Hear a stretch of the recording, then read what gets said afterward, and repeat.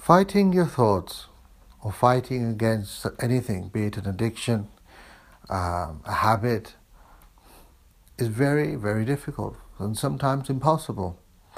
All of a sudden the mind has found its groove and it's wedged itself in that tendency to do the same thing, and even without knowing it. There are some people who struggle to break the habit of drinking and smoking, and within that time they constantly think, I shouldn't smoke, I shouldn't smoke, I shouldn't smoke, and they already have a cigarette in their hand and they've already lit it, and they're halfway through that cigarette and the smoke is everywhere, and all they can think about is, I shouldn't smoke, I shouldn't smoke. The mind is saying something else. Our hands and feet are saying something else. We are totally in disharmony with what we want and what's happening. I want to be loving. I want to be open. I want to be adventurous. I want to do something which I would never ever even consider doing if I only had the courage to do it, if I only had the strength to do it, if I only had the time to do it. What's stopping me? It's not the time. What's stopping me? And those are the fears. The fear of failure. The fear of being rejected. The fear of not being able to achieve. But by not even trying, you have already not achieved. And so the battleground has to be chosen. That is where the fight is going to be won. The battleground. Either you can choose to fight your battle in your mind, and the mind and its thoughts will love that. You continue to argue with your thoughts, and your thoughts will argue back with you. You will chatter with your mind, and your mind loves to chatter. It's a chatterbox. Loves to chatter away. Loves to repeat affirmations. It loves to say positive things, and then, boom, you still haven't moved on. When is a tipping point? Where does that moment come where you just break through?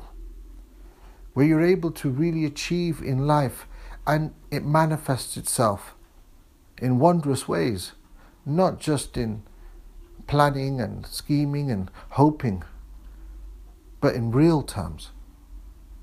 And that happens when you choose your battleground. And what do I mean by battleground?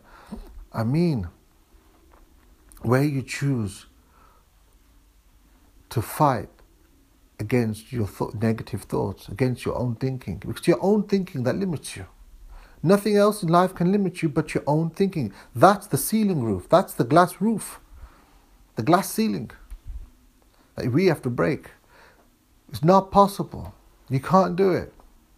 It's not achievable. It's not attainable.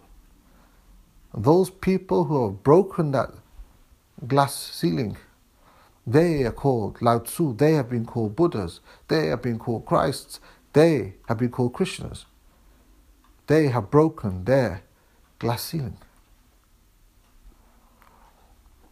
It's just like a shark.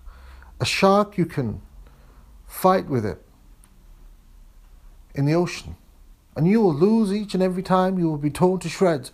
Or you can fight with a shark on the shore, and the shark hasn't got a fighting chance.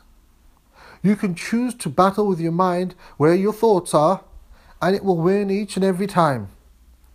Or you can choose to fight your thoughts somewhere else, out of its comfort zone. And this is why the formless meditation is so important. As long as you are stuck within the forms and ideas and concepts of your mind, that is its favorite battleground. You are falling into the clutches of your mind. That's what it wants to fight. It doesn't want to go anywhere else. You take it to a place without concepts, without forms, without ideas, and your mind is open for you to defeat it. And you will be victorious. So the formless meditation allows you to conquer without being drawn into a long bloody battle. You can just easily defeat the mind. Just take it out of its comfort zone. Take it where it doesn't want to go. And that's into new territory. The unknown. The place where you really want to be. but don't have the courage or the will to do so. It's a tipping point. Formless meditation. Neti neti. If you wish to know more, we can join the battle together.